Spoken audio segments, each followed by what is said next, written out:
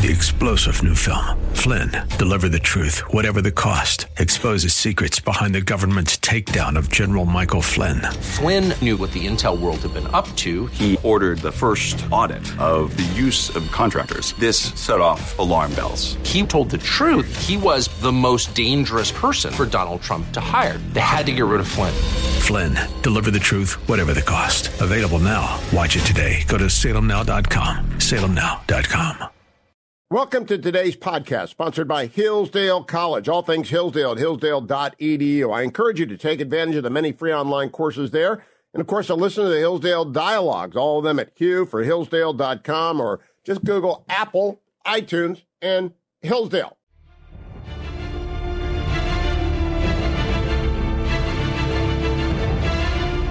Welcome back, America. I'm Hugh Hewitt, live inside the Beltway, joined from Israel by Haviv Redig-Gur. Good morning, Haviv. I greatly appreciate your joining me this morning. Welcome to the Hugh Hewitt Show. Thank you for having me, Hugh. It's good to be here. Years ago, Stephanie, our mutual friend, recommended that you come on, but I've had Ambassador Oren all these years from Israel, and I didn't think I needed a second. But after listening to you on Dan Senor's podcast and on the Times of Israel podcast, I said, I got to talk to this guy myself. You're really quite remarkable, Haviv. Will you tell the audience how long you've been doing this for? You are with the Times of Israel. You're their political correspondent, their conflicts correspondent. But give them a little background if it's the first time they've heard you. I've been in journalism since 2005. I actually got my first job in journalism during the disengagement from Gaza. And mostly English language journalism. English is my second language, but I spent some childhood years, quite a few, in the United States. That's it. I'm born and raised in Jerusalem, served in the Army, pretty much done journalism since college. I have appreciated your calm but very blunt assessment of everything. And I have 8 questions in 33 minutes to do it, so I'm going to get at it. First, your assessment of the hostage release negotiation that is proceeding, that was approved by the cabinet 35-3 last night on the recommendation of the IDF, Mossad, and Shin Bet. Yes. There are a few things we need to understand about this deal. The first thing, the government voted overwhelmingly. I think it was 35-3. Cabinet members have voted overwhelmingly to accept it. They voted to accept it, including some people whose initial public reaction, they put out press releases when it was first announced a day or two ago, was to reject it. And the reason was that the commander, the security services that you just mentioned, all said that, in fact, it would also help Israeli security. We're talking about getting out the most sensitive of the hostages, children and their mothers. There was an Israeli demand that was accepted by Hamas. Again, accepted by Hamas doesn't mean much. We have to see if it's implemented. But that was accepted by Hamas not to split up families. So far, when Hamas did release a couple of hostages at the beginning, they left family members inside. They tried to keep as many families as possible as part of the campaign on the government, the pressure campaign, because that's, of course, what they're holding the hostages for. So Hamas released together. And my assessment is that the great, overwhelming, overpowering question hanging over this is will it be easy to get back to the war? Because if this is an end to the war, if this is the beginning of a much larger international campaign, then that's a disaster. Every single security service has said, absolutely. I am confident that it is. And so I am very much in support of this deal. All right. Now, Haviv, I want to go from that to your podcast yesterday, The Times of Israel. It was the very best assessment of what Israel thinks about the world. And I've been repeating it. But when you explain that Zionists just don't give a damn what other people think about what they're doing, and when Israelis just don't care about world opinion, because their opinion of what a Jew is and does is not going to change. It hit me between the eyes. You're exactly right. Would you explain that to people? Why maybe Israel's terrible public diplomacy is actually good public diplomacy? Yeah, it doesn't come from bravado. It's not because we're so brave and courageous and macho and tall and handsome. Obviously we are, but that's not where it comes from. But where it comes from is something very deep. The Zionist movement is a response beginning about 140 years ago to the fact that nothing Jews ever did, nowhere Jews ever turned, seemed to be safe for them. They became capitalists and anti-communists, and they were accused of being rapacious capitalists. And when they became communists, because communism promised equality and to solve all the world's problems, they were accused of being secret capitalists. And accused, I mean, by the top leadership of wherever they were, not accused by some, random bigot. And everywhere they turned, certainly in 20th century Europe, they found that they were not enough. In modern America, I have sat on Zoom calls with Jewish college students, very nervous ones. I couldn't help them much. I'm not an American, despite the accent. I have never been on an American college campus as a student.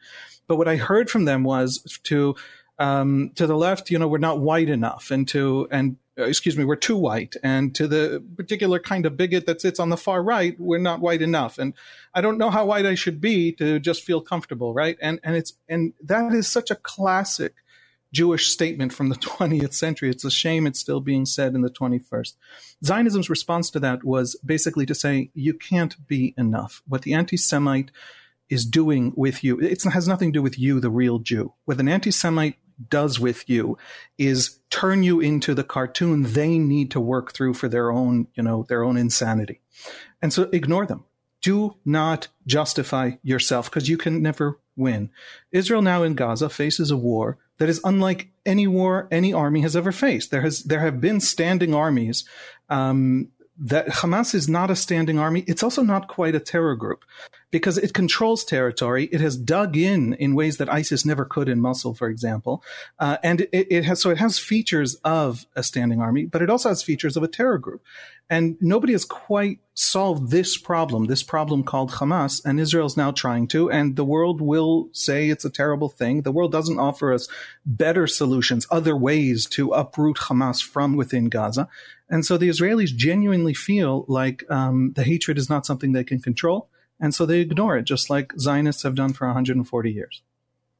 Now, Haviv, I'm an Irish Catholic Zionist, and you're going to find bunches of different Zionists running all over America because we believe in Israel and we believe in its absolute right to exist. And as Dr. Aron told me yesterday, if it doesn't have a right to exist, none of the countries of the Middle East have a right to exist because they were all formed after the collapse of the Ottoman Empire. But we're never going to explain that to anyone.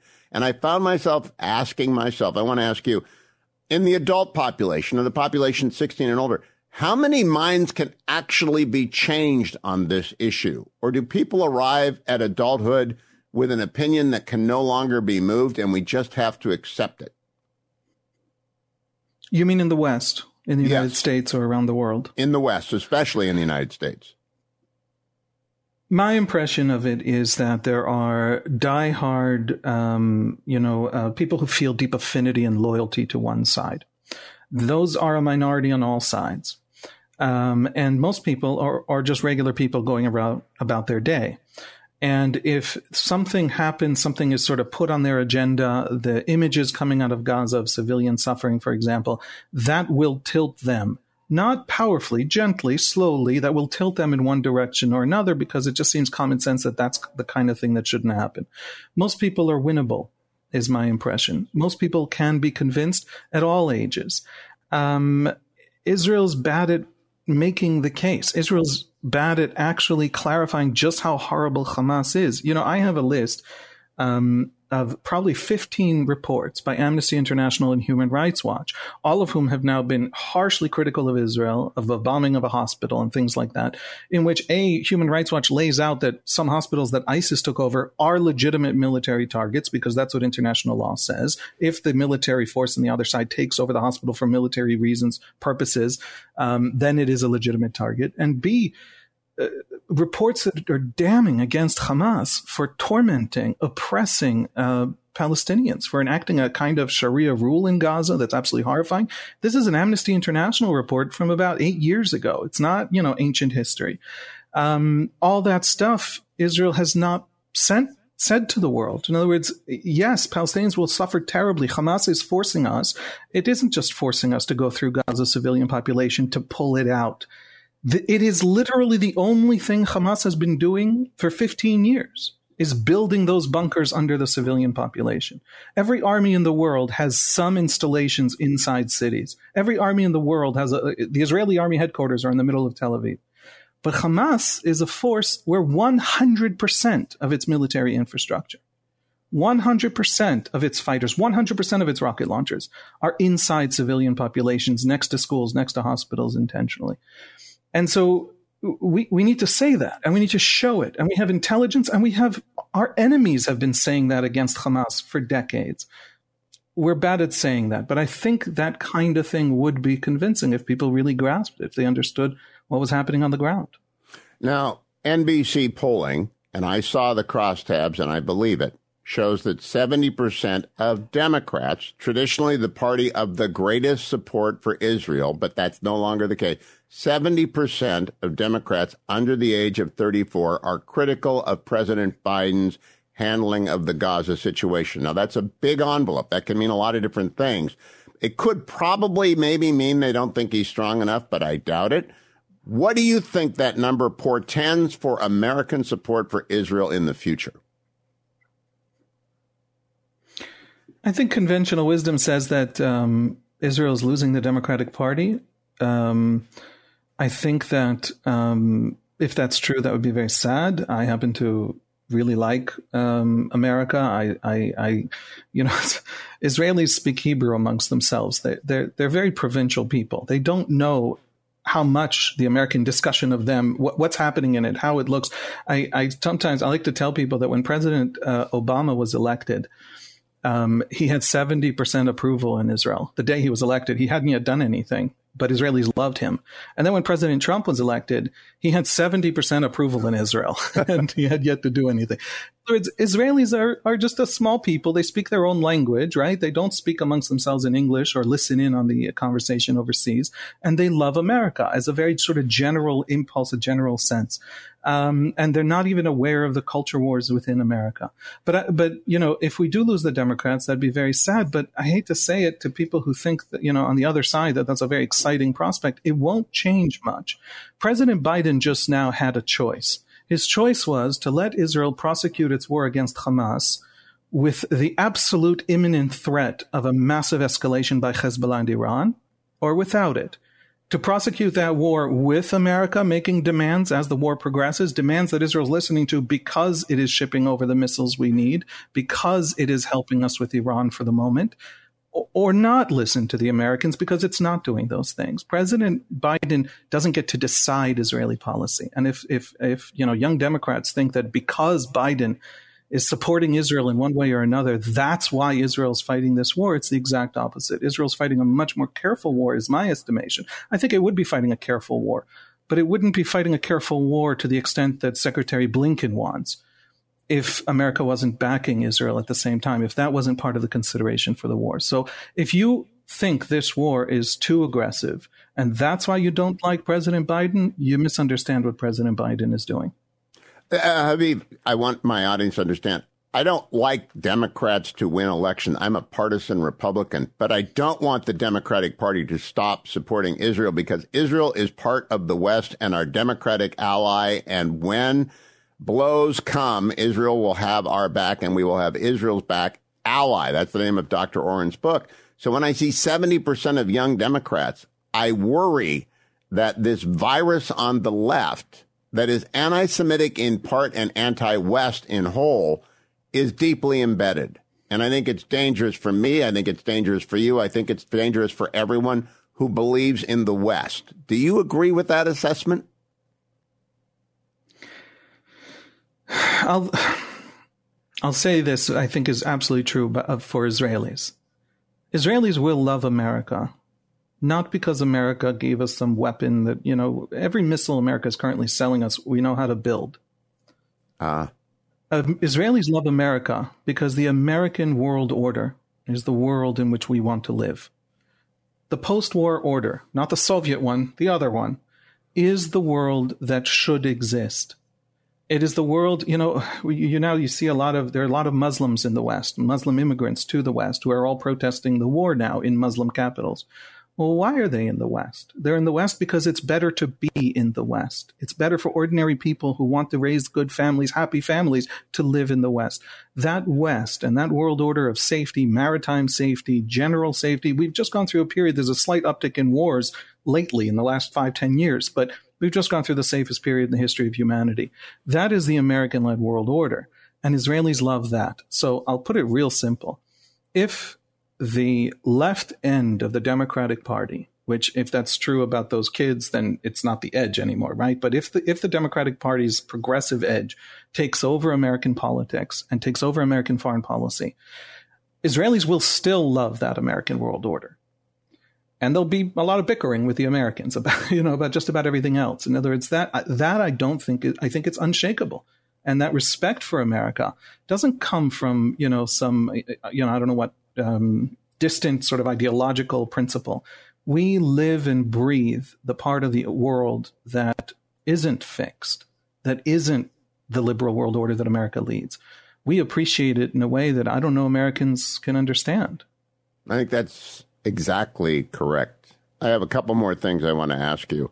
The iron resolve, the implacability that you've talked about, both on the Times of Israel podcast and Call Me Back with Dan Senor.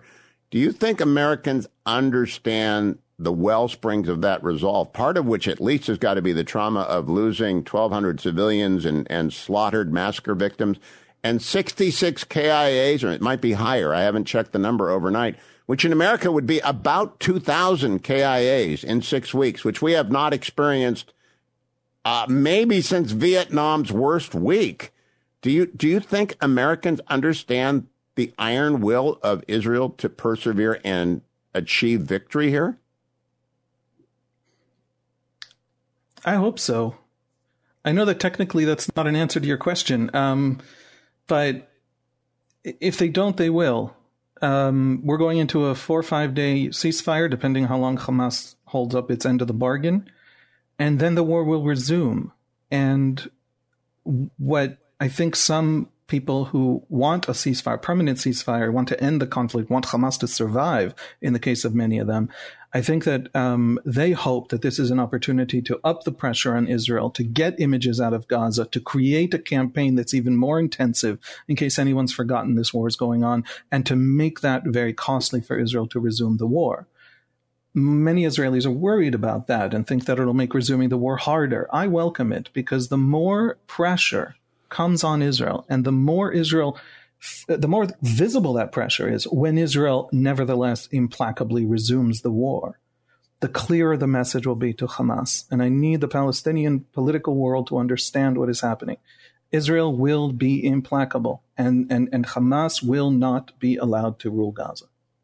One of the things I have considered, Haviv, and I'm talking with Haviv Rediger, if you're just joining the conversation, correspondent for the Times of Israel, interlocutor with Dan Senor on Call Me Back, is the recognition that if Iran achieves a nuclear weapon, you have to assume they will use it, or that they will give it to Hamas, because what Hamas did was suicidal. And I'm afraid if they had weapons of mass destruction, they would use weapons of mass destruction. Is that your conclusion as well? My personal conclusion is that we can no longer pretend like there's any clarity that they won't. On October 6th, the Israeli government, the Israeli security services, Israeli intelligence, literally everyone, except for a very small handful of, iconoclasts and critics who turned out to all be correct. But everybody, 99% of the Israeli security echelons, was convinced that Hamas was contained, that Hamas was deterred, that we understood their psychology perfectly. So much so that they had basically dismantled the defensive forces on the ground. On October 8th, the Israelis understood that none of that was true. They had completely miscalculated the enemy, and therefore they can no longer trust in their own assessments of the enemy's psychology. And if that's true, if we misunderstood Hamas with catastrophic consequences, and we suddenly look north to Hezbollah, which has a much more powerful presence, much larger force, much larger ground forces, much larger missile arsenal, rocket arsenal, then Hezbollah can no longer be treated as deterred, which is how we've thought of them for the last 17 years. And if that's true, you extend that to the Iranian-led militias in Syria, in Iraq, in Yemen, and you extend it to Iran itself. In other words, it is no longer a legitimate defensive doctrine to assume that the other side is deterred. And so I don't know where that goes. I mean, I know where that goes in Lebanon with Hezbollah. Hezbollah is there's going to be a war. I think Hezbollah will start it. Frankly, I hope Hezbollah will start it. It'll be politically more comfortable for Israel, but Israel can't live with that threat any longer. But what it means for Iran, much larger and more dangerous situation.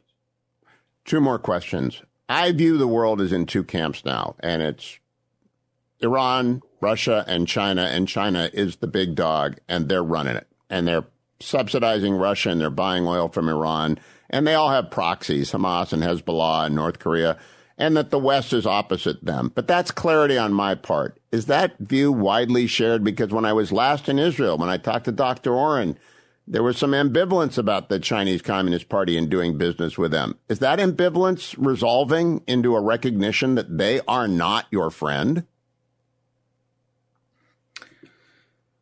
I think the Israeli take is very close to what you're describing, but not exactly. The Israeli understanding, as I understand it, and there are many different voices in the Israeli debate, but the basic sort of mainstream Israeli understanding is China wants to disrupt the American leadership of essentially the American liberal world order. It wants to disrupt it in ways that are going to be harmful to a lot of people all over the world, a lot of nations, a lot of the economy of the world. China is not supporting Iran because it hates us. It's supporting Iran because it's trying to hurt America. We are caught in that great power crossfire. In that great power crossfire, we are very eager and happy to be extremely useful allies of the United States. In other words, most Israelis treat the China-America sort of renewal of the Cold War, we'll call it, as a clarifying point. If, for example, we're losing the Democratic Party, well, what's the next Democratic president going to do? Turn against us while Iran is in China's pocket? So it is a clarifying, and it helps us sustain the American relationship, which we do think is strategic and big and important and also emotionally important. Why am I saying that? I'm saying that because over the years, Israel has not minded getting close with China. China's a huge market. China wants our tech. America has been very upset with some Israeli tech sales and has actually asked Israel to limit its tech sales, and Israel has done so. But I think that is becoming, we're more clearly in the American camp than in the past, and that America-China war is something that Israel understands now, and of course, obviously, is very much in the American camp. Hi, everyone. If you've been injured in an accident that was not your fault, listen up. We have legal professionals standing by to answer your questions for free. Call now and find out if you have a case and how much it's potentially worth. Call 800-702-5400. I'm here with spokesman John Wolf. So, John, tell everyone listening who should call right now. Well, Maria, first off, thank you for having me here. It's always nice to answer the listeners' questions. Now, as far as who should call in, anyone who's been injured in an accident and think you deserve compensation, give us a call right now. 800-702-5400. You'll find out if you have a case and how much it's potentially worth. Thanks, John. You heard it, folks. Take advantage of this opportunity and call now. 800-702-5400. Advertisement sponsored by Legal Help Center. May not be available in all states. My last question has to do with Israeli politics. I have studiously avoided for a year commenting on the Supreme Court argument because I'm a constitutional law professor in the United States, and I don't care what foreigners think of our debates about our constitutional law and whether the court is off the rails or on the rail. I don't care what other people think because they don't know, and I don't know enough to have an opinion. But I've always liked Netanyahu and Likud running your country's politics. Here's my question. The political disagreements of the last year in Israel seem to me to be so deep that they cannot get out of the current argument about Hamas. That is, I hear in everyone's commentary some reflection of their view of Netanyahu and the court argument. Is it possible to get those separated for the period of the war ahead, or are they inextricably bound up? I don't think the specific content of that argument that really tore us apart right up until October 7th, I don't think anyone's talking about that anymore. Nobody's talking about the powers of the Supreme Court. But that was also ultimately a debate about trust. When the Likud party presented its judicial reform back in January, 70% of Israelis supported some kind of judicial reform. There is a problem of a very powerful court. We do have to sort out what its powers are, what they are, and work in other checks and balances, that whole question. By the time Likud was 2 months in, its support for judicial reform, for the government's judicial reform, was down to 25%. They had lost half of their own voters. And so they had mishandled, never mind the substance. On the substance, most people agree in Israel, huge numbers of the left agree that we needed judicial reform. By the time they were done with the way they had presented it, they had shed so much political capital and so much trust because of how horribly they handled it. Netanyahu therefore went into this war with a huge trust deficit. He's also been the person who has been the most vocal in pushing the concept that Hamas is deterred and containable. And he owns it. He had a government in 2009 with the Labour Party, with Ehud Barak of the Labour Party, and he now has a government with the far-right, religious Zionism and Otzma Yehudit parties. He has had governments, he has led governments over the last 14 years with the left and the right. And all the governments had the same Gaza policy. In other words, this is Netanyahu's Gaza policy. And so he walks in with a trust deficit from that fight, and it does hang around his neck. And so there's a huge, trust question. We look at the polls. In the polls, Netanyahu plummeted to, I think his favorability for prime minister is at something like 20%. His own voters are turning to other leaders. So it's not that we're fighting the judicial reform fight, but the trust that was shed by how poorly it was handled, and then seeing how poorly Netanyahu's 15 years of Gaza policy essentially ended.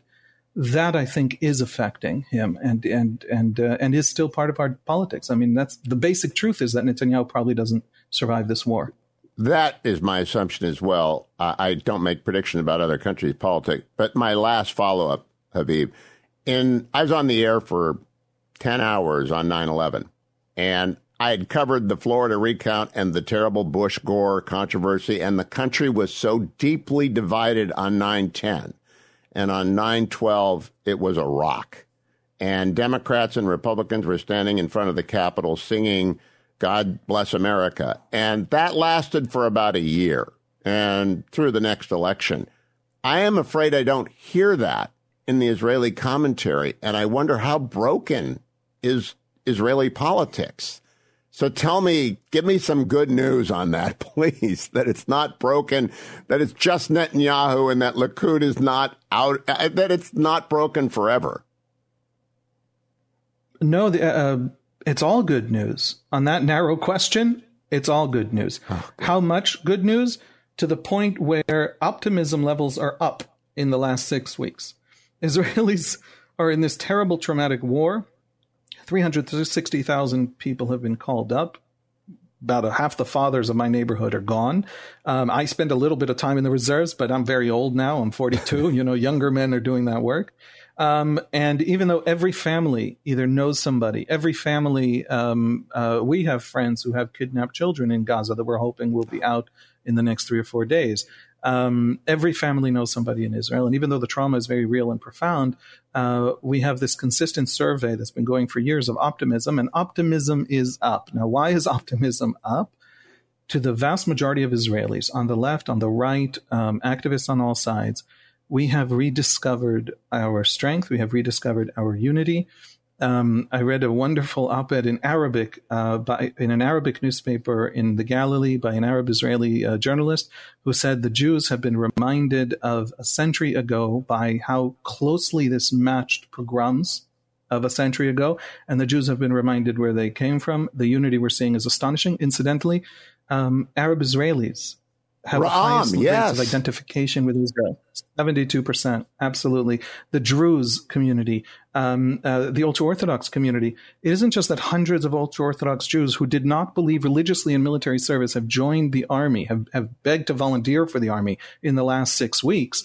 Hundreds of thousands, the entirety of the community, just about, well over 90% of the community supports those few hundred. In other words, not all of them are suddenly going to rush to the army, but they all support in principle, and this is brand new, ultra-Orthodox serving in the army. So there's a sense of solidarity, and it crosses ethnic lines and religious lines, and it's astonishing.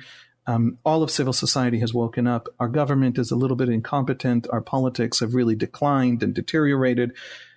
Everything else in Israel was revealed to be strong and resilient and now unified in a way that I have never seen.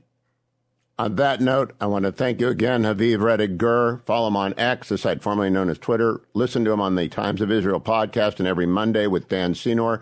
Please come back, Haviv. Stephanie was right. I was wrong years ago, and I continue to look forward to having you back. Thank you for joining me on a very, very important day in Israel's long and wonderful history. Thank you, Haviv Rettig Gur. Thank you for having me.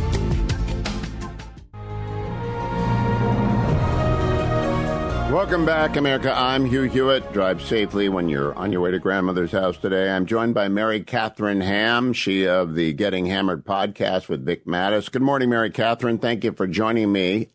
This is probably the most difficult assessment I've had to make for a government, and I really don't know what to say because the Israeli deal with Hamas is a literal deal with the devil, but it involves children. What do you think? Look, this is really hard because, Israel in a way that we are not is very focused on getting hostages back and including and up to doing deals with the devil. And my friend J-Pod, who I listen to, John Tohoritz, explains that this is part of Jewish law and that it's in the Torah, that this is part of what they do. But it has such dangerous real-world consequences because it does incentivize taking hostages, because Gilad Shalit resulted in, who was the Israeli Defense Forces soldier taken many years ago and was held for 5 years, resulted in the release of how many? 1,000. Like a lot, yes. So yeah, it was 1,000. It worries me for this reason, because I want so desperately for these people to be home. But what happens once they get home and Hamas, if they're not destroyed, decides to do this again? Or just a freelancer decides to do it again? It incentivizes taking children. Yes. Specifically. But then you are a mother. What would you be doing? What would I be doing as a grandfather? I'd be going crazy, right? I'd be marching. I'd be doing whatever I could. I know you'd be utterly desperate. I saw the comment from a woman she has two daughters in Gaza, one very young and one about 15. And this one line got me, it will stick with me forever, where she said she wanted to go to Gaza. And she said she had seen a picture of her little daughter and she had a bandage that she had been injured. And she said, take me to Gaza so I can change her bandage.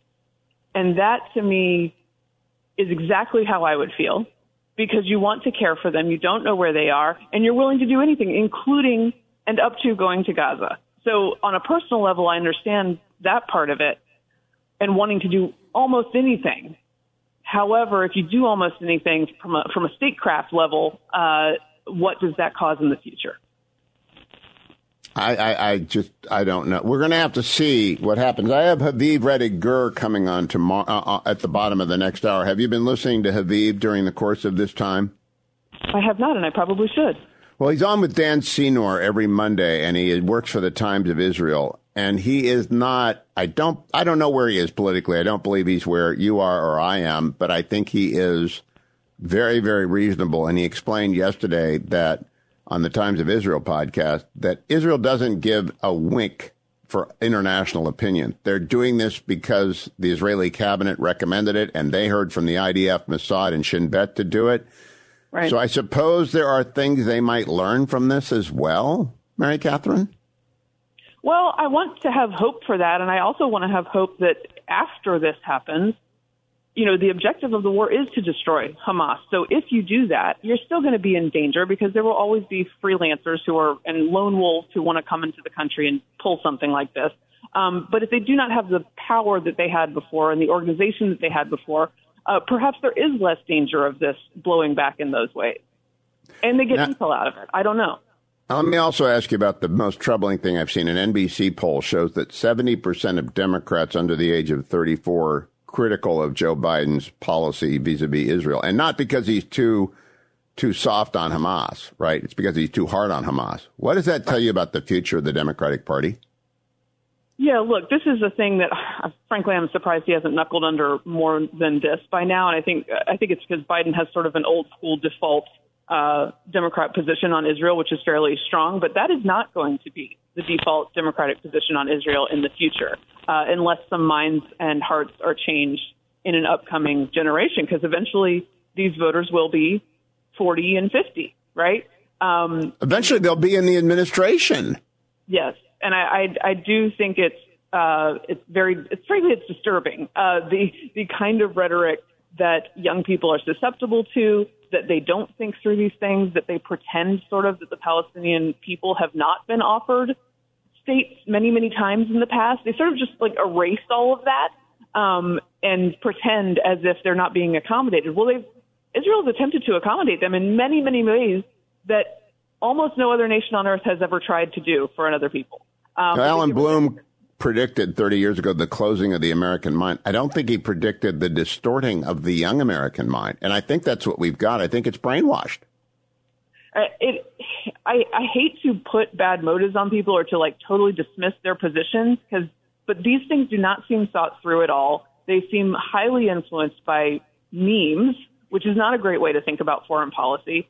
And I don't know how you start to claw that back except to, in my case, teach my children very thoroughly about a moral right and wrong and not an oppressed versus oppressor. That's exactly. It's the oppressed oppressor framework, which is the filter through which everyone is seeing everything. And it is destroying the Democratic Party's reliability. I mean, destroying it. Mary Catherine Ham, thank you. Morning, Glory America. Bonjour, hi, Canada. I'm Hugh Hewitt, live inside the Beltway, where I'm joined by my colleague at the Washington Post and the guy who edits Morning Jolt every morning from National Review, which you should be subscribed to, Jim Garrity. Good morning, Jim. Happy Thanksgiving on Thanksgiving Eve to you. Good morning, Hugh, on what is traditionally the most difficult travel day of the year, and which I will be heading up Interstate 95 to the Bucks County area of Pennsylvania. So if you're listening to this podcast, get out of the left lane, please. Are you nuts? Very soon. Are you crazy? This is where the family lives. Kids have off school today. This is the life we have chosen, Hugh. Are you going to put duct tape over their mouths and tie them up in the back seat? I mean, that is insane. Hugh, they're teenagers. They just look at their phones and that's true. They're quiet for 4 or 5 hours. They're not small. Yeah. They're not small. All right. It's I want to start. Of conversation that's now a problem in the house. Speaking of near teenagers, in a new NBC poll, quote, the erosion for Biden is most pronounced among Democrats, a majority of whom believe Israel has gone too far in its military action in Gaza, and among voters aged 18 to 34, with a whopping 70% of them disapproving of Biden's handling of the war. What does that tell you about the Democratic Party, Jim Garrity? One, there's a significant age split. I actually noticed some of the polls that came out this weekend. The NBC poll, Quinnipiac came a few days ago. You know, Biden's approval rating is actually evenly split amongst those 65 years and older. We have this perception of, we have this perception of older voters being Fox News watching, Trump supporting Republicans, and a decent chunk of them are. But there are also elderly Democrats, and those, unsurprisingly, those over 65 probably don't feel quite as bad about a president who turned 81 than than younger voters do. So, Biden is the ultimate well-established brand name. And so I think there are a bunch of folks who give him the benefit of the doubt. Also note, Biden's numbers amongst African-Americans are still very high. But yeah, look, if Israel's war against Hamas is front and center in people's minds right now, and if, while it's an exaggeration to say that everybody under age 30 or so is on TikTok and saying, hey, did you see this bin Laden letter? Man, this guy makes a lot of sense.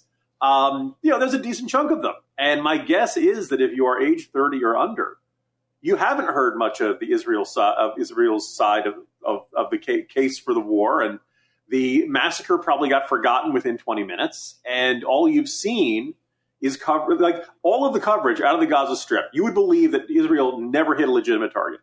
We have no idea how the Hamas casualties are.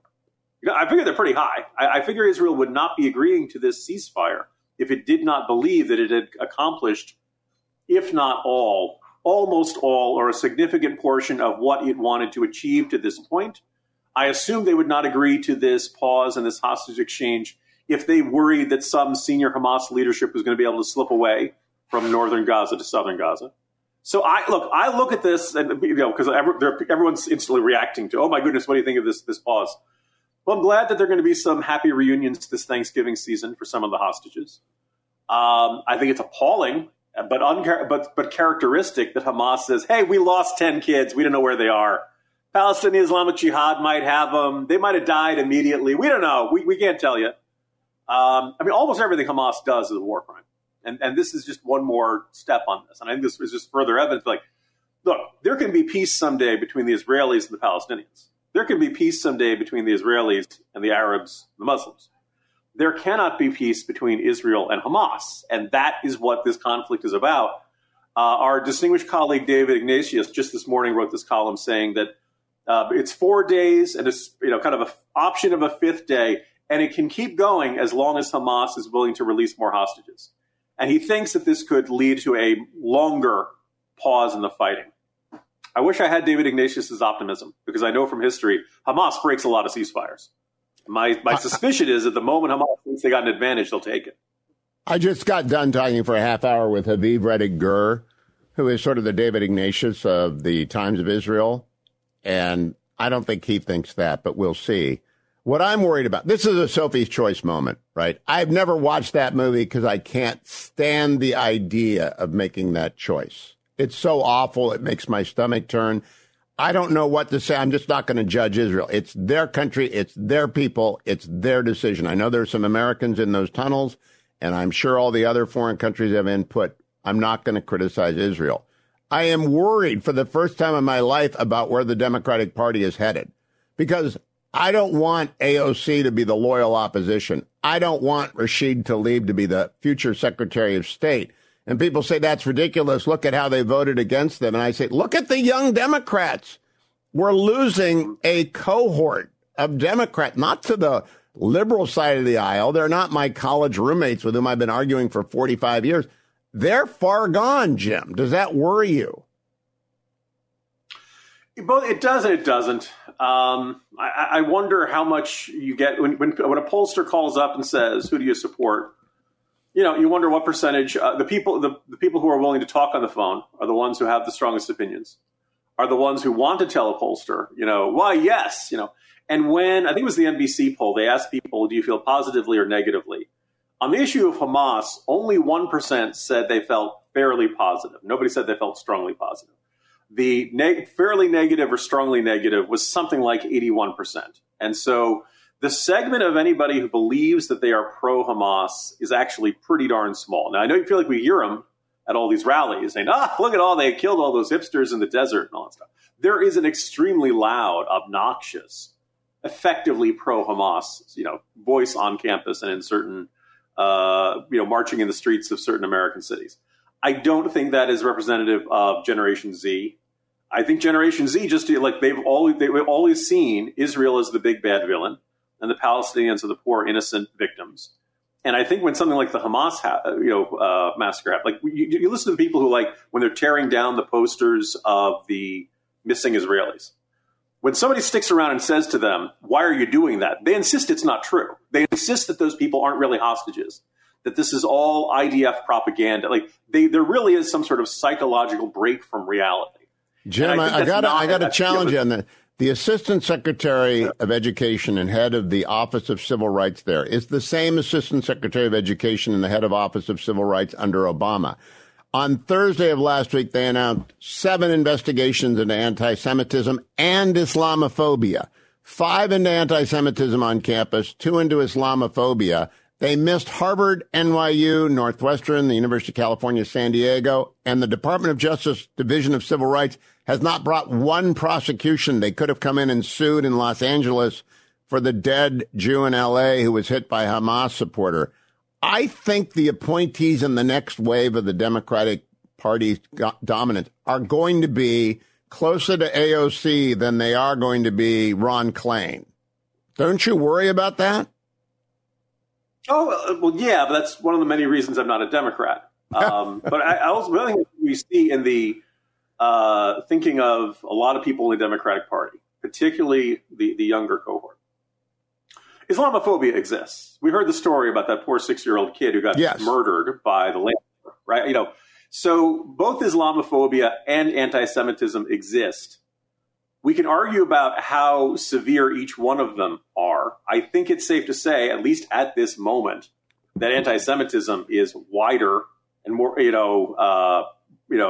often more virulent. You have really terrible examples like that case in Michigan of the poor kid.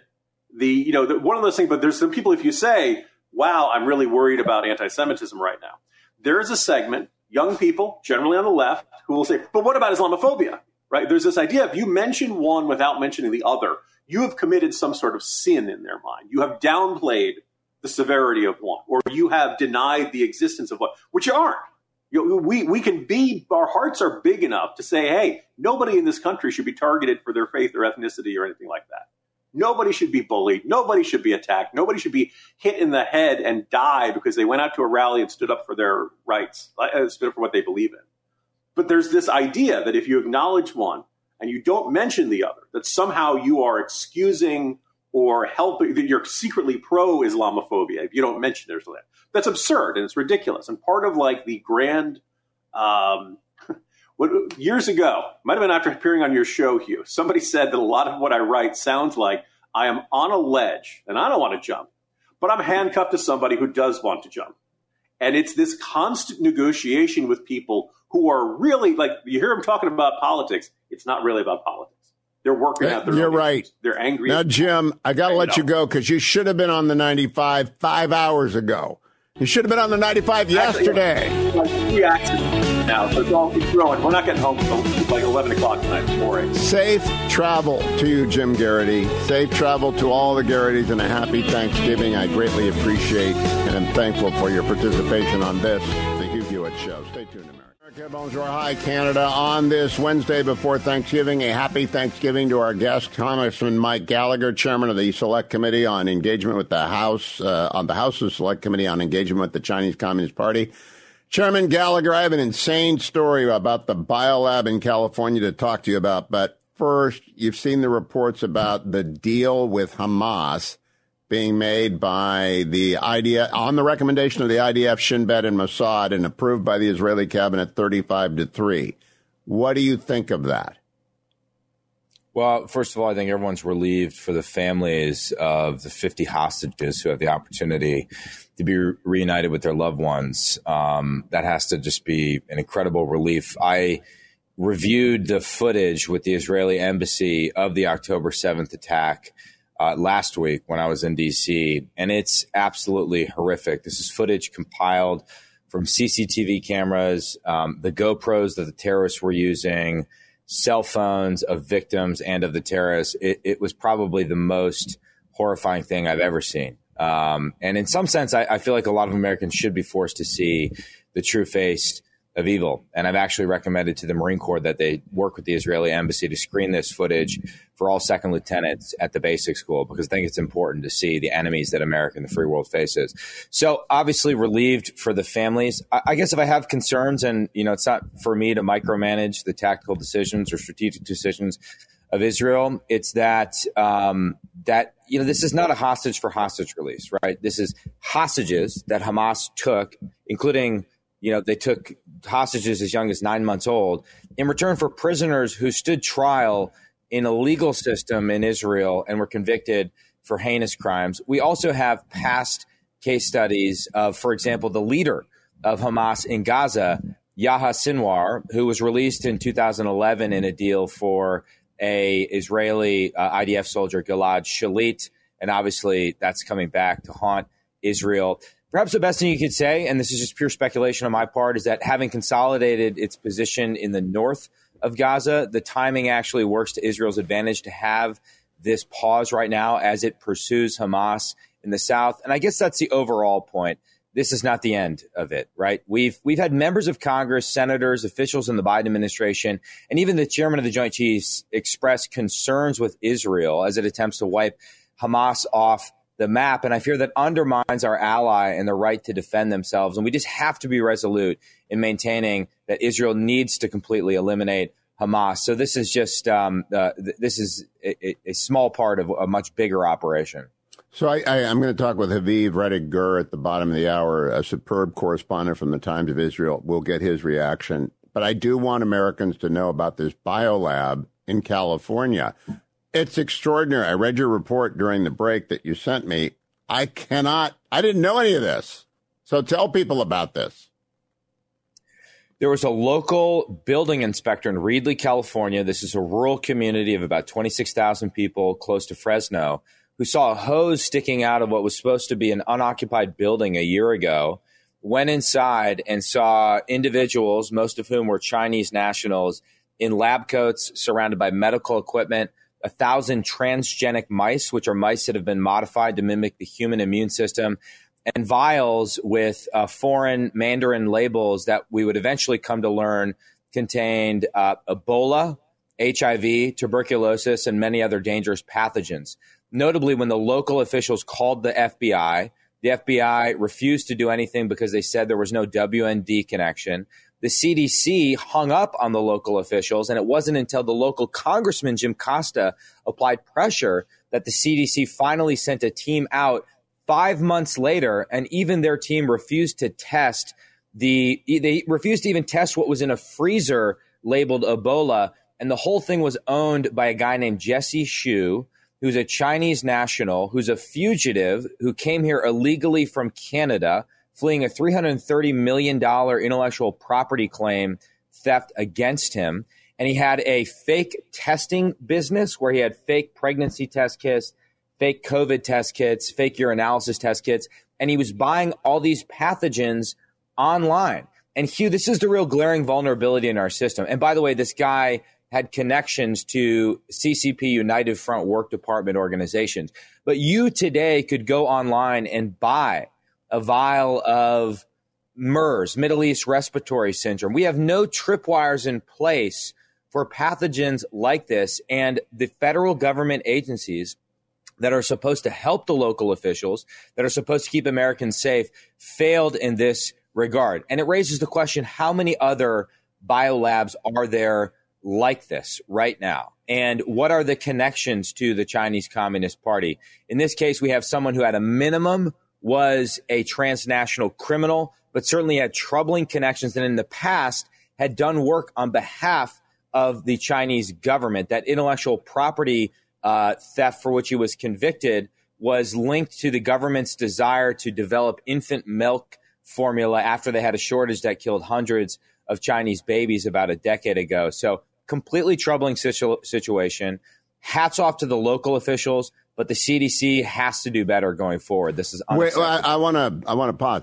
The special agent in charge of L.A. should be fired because that's the L.A. Special Agent District. Have you had a chance to ask Director Wray why the FBI, if it's true, by the way, I'm not sure it's true, if they got a call, why they did not respond to an alert? See something, say something. What the heck's that mean? Unless you see a building inspector sees Ebola signs and a bunch of white coats in a lab that isn't permitted. What does see something, say something mean, Congressman Gallagher? I haven't had a chance to talk to him directly. I know they have our report, and I'm hoping that this stimulates a conversation about how we can do better going forward. And by the way, Hugh, the only reason our committee got involved, the local officials asked us to subpoena them so that they could go on record with a lot of this stuff.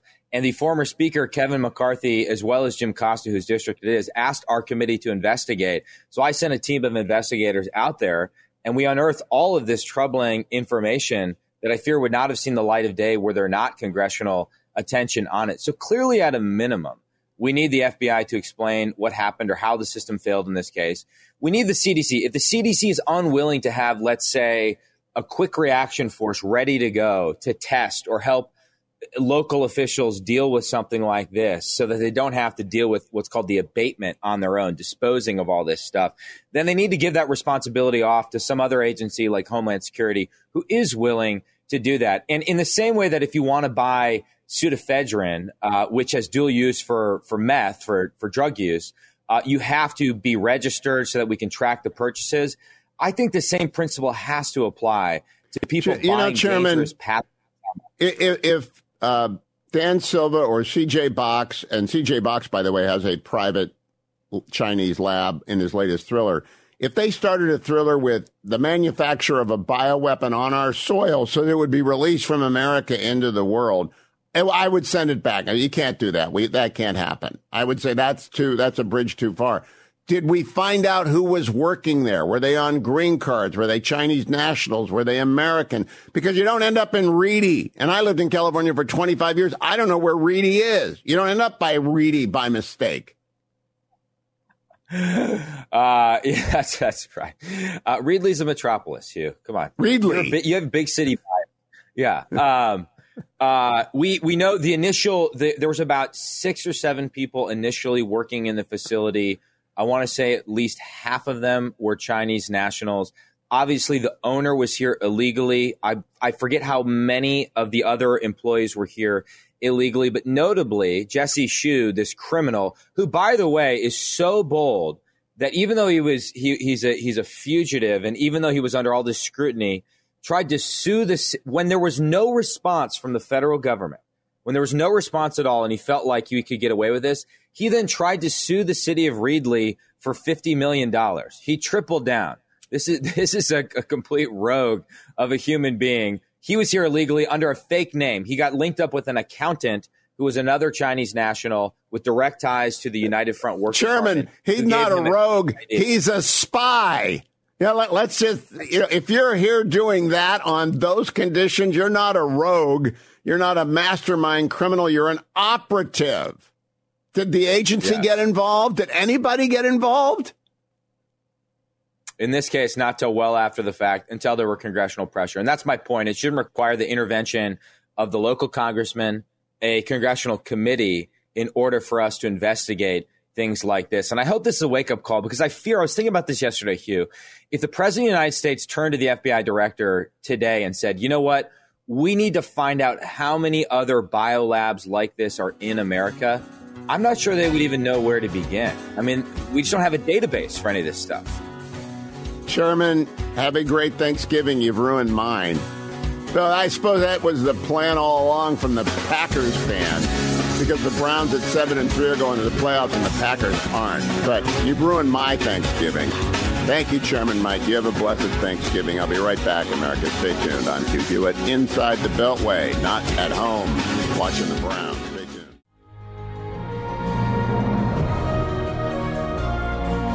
Welcome back, America. I'm Hugh Hewitt. I want to remind you later today over at Highly Concentrated Hugh on iTunes, my entire interview with Haviv Rettig Gur will be available from earlier in the show. It will also be at my YouTube channel because Haviv was by video as well. And I'll include on that Mary Catherine Ham, Jim Garrity. I'll include Chairman Gallagher and my next guest, Brian Kilmeade.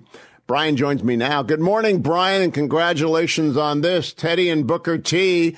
I found it fascinating. It's a very high hurdle for me to pick up a book about TR because I know a lot about TR, but I don't know much about Booker T. So before I get into the specifics, what inspired this book, Teddy and Booker T? Well, number one, I wanted to move up in time, and I just got out of the Civil War with the President Freedom Fighter. But before I read about Frederick Douglass and David Blight's biography, and the first thing I do is read the biographies of the people.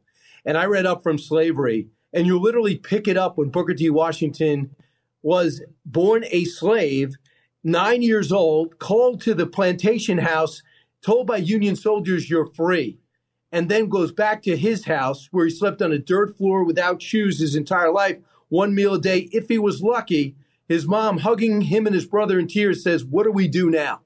And you had me. And to think this guy became one of the most respected people in America at the time and known around the world, and his educational legacy lives on. And he ends up being a person that would attract presidents to speak at commencement address at Tuskegee.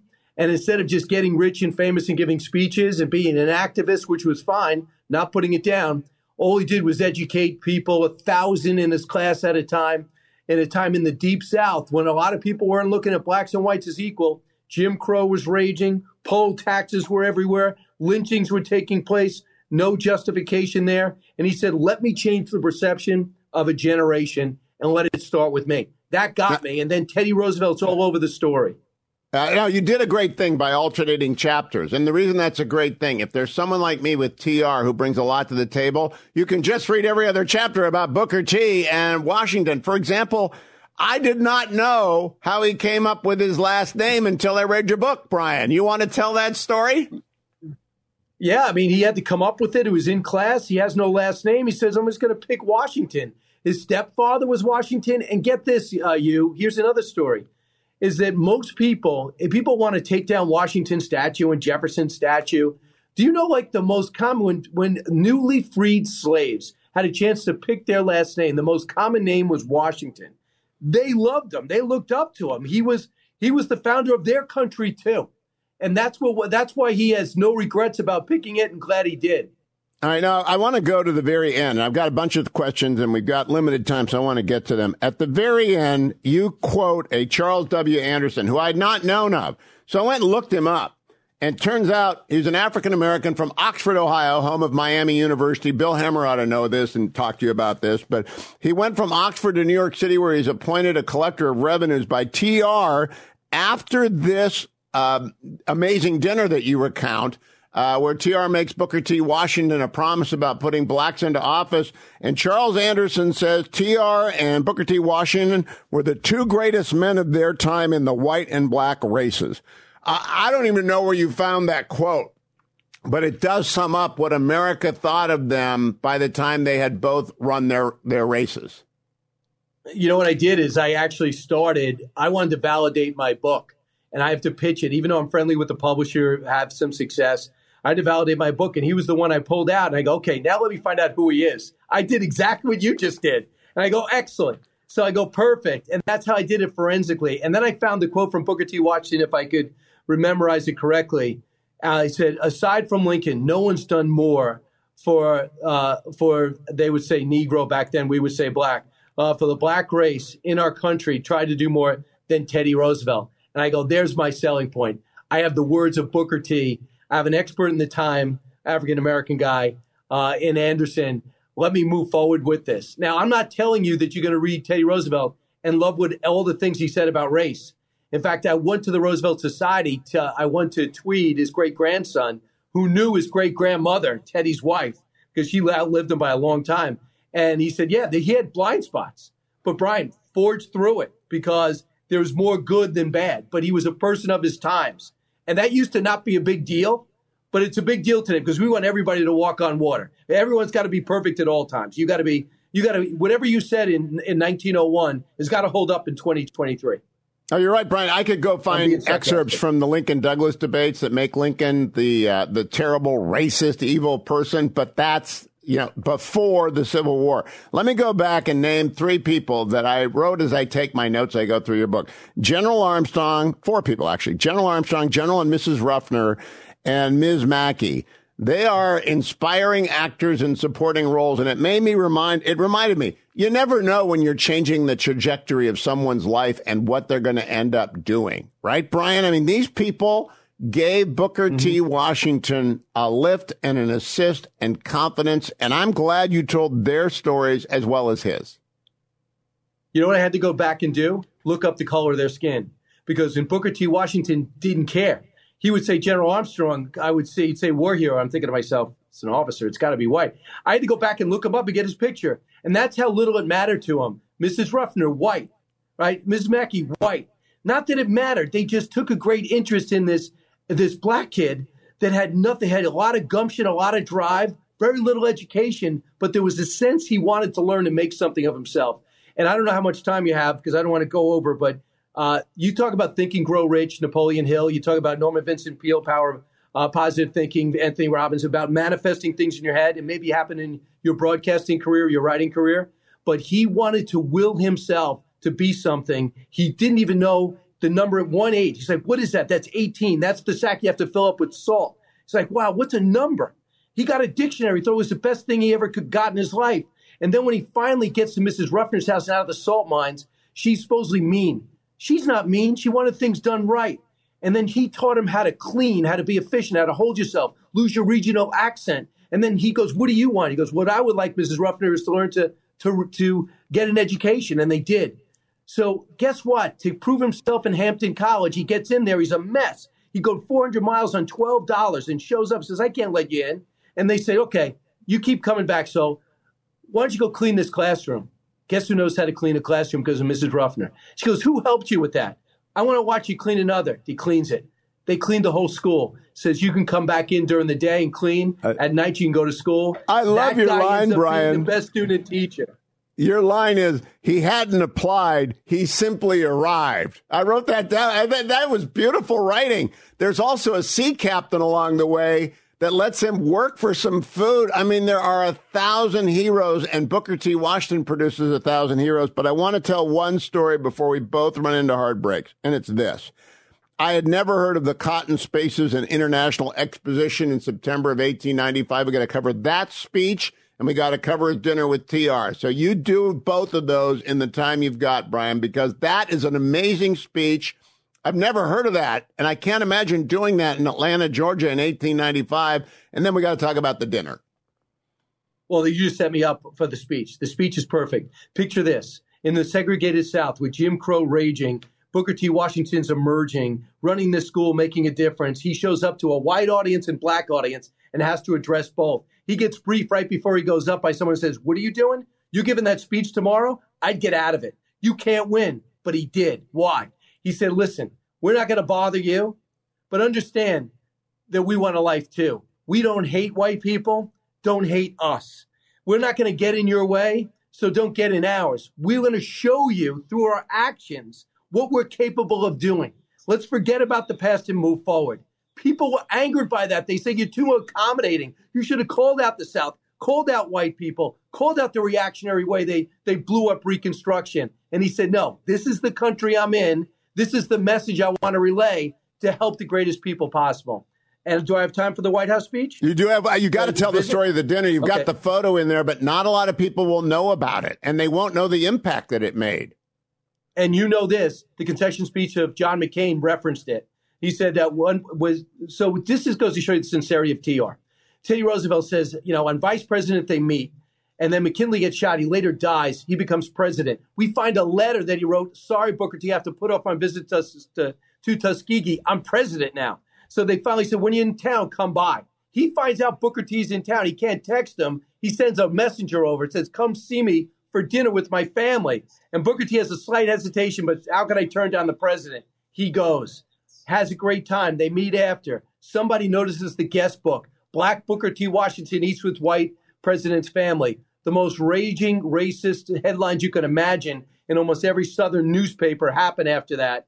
And they got blowback. Teddy stood up tall for a while, and then after a while, they stopped talking about it. In his last book, Booker T finally addressed it in detail. They were worried about Tuskegee and their partnership. They had to be smarter about it. Mark Twain would later counsel when Teddy Roosevelt went up to him and said, did I make a mistake? He goes, it could have been better thought out. America wasn't ready for that. And I'm embarrassed that it wasn't, but I want to write it that it was then and how far we have come as a country. And now John McCain said, instead of Booker T. Washington causing controversy as a guest, soon he goes, there'll be an African-American president that will be the host. And I'll close this way, Brian. I hope this gets optioned for a movie because I think Booker T. Washington is forgotten by America, and you have done a great service in putting this book out there because some people are going to notice Booker T. Washington. You have a great Thanksgiving, Brian. Thank you for this book. It's a tremendous addition to America's bookshelves. And you know what? It's accessible. Everyone's going to love it. Everyone's going to love it. Brian, have a great Thanksgiving. Thank you for reading it. Appreciate it. You too. My pleasure. 3-star General Michael J. Flynn, head of the Pentagon Intelligence Agency, knew all the government's dirty secrets. He was one of the most respected generals in the military. Flynn knew what the intel world had been up to. He understood its funding. He ordered the first audit of the use of contractors. This set off alarm bells. The explosive new documentary, Flynn, Deliver the Truth, Whatever the Cost, uncovers the facts behind this scandal. Flynn told the truth. He was the most dangerous person for Donald Trump to hire. I find out the worst enemy that I'm going to face in my life is right here in America. They took my assessment and they wanted me to change it. And I was like, I'm not changing it. They had to get rid of Flynn. With in-depth interviews, archival footage, and never-before-seen personal records of the man behind the headlines. I just felt like I was drowning. Flynn, deliver the truth, whatever the cost. Available now. Watch it today. Go to salemnow.com. salemnow.com.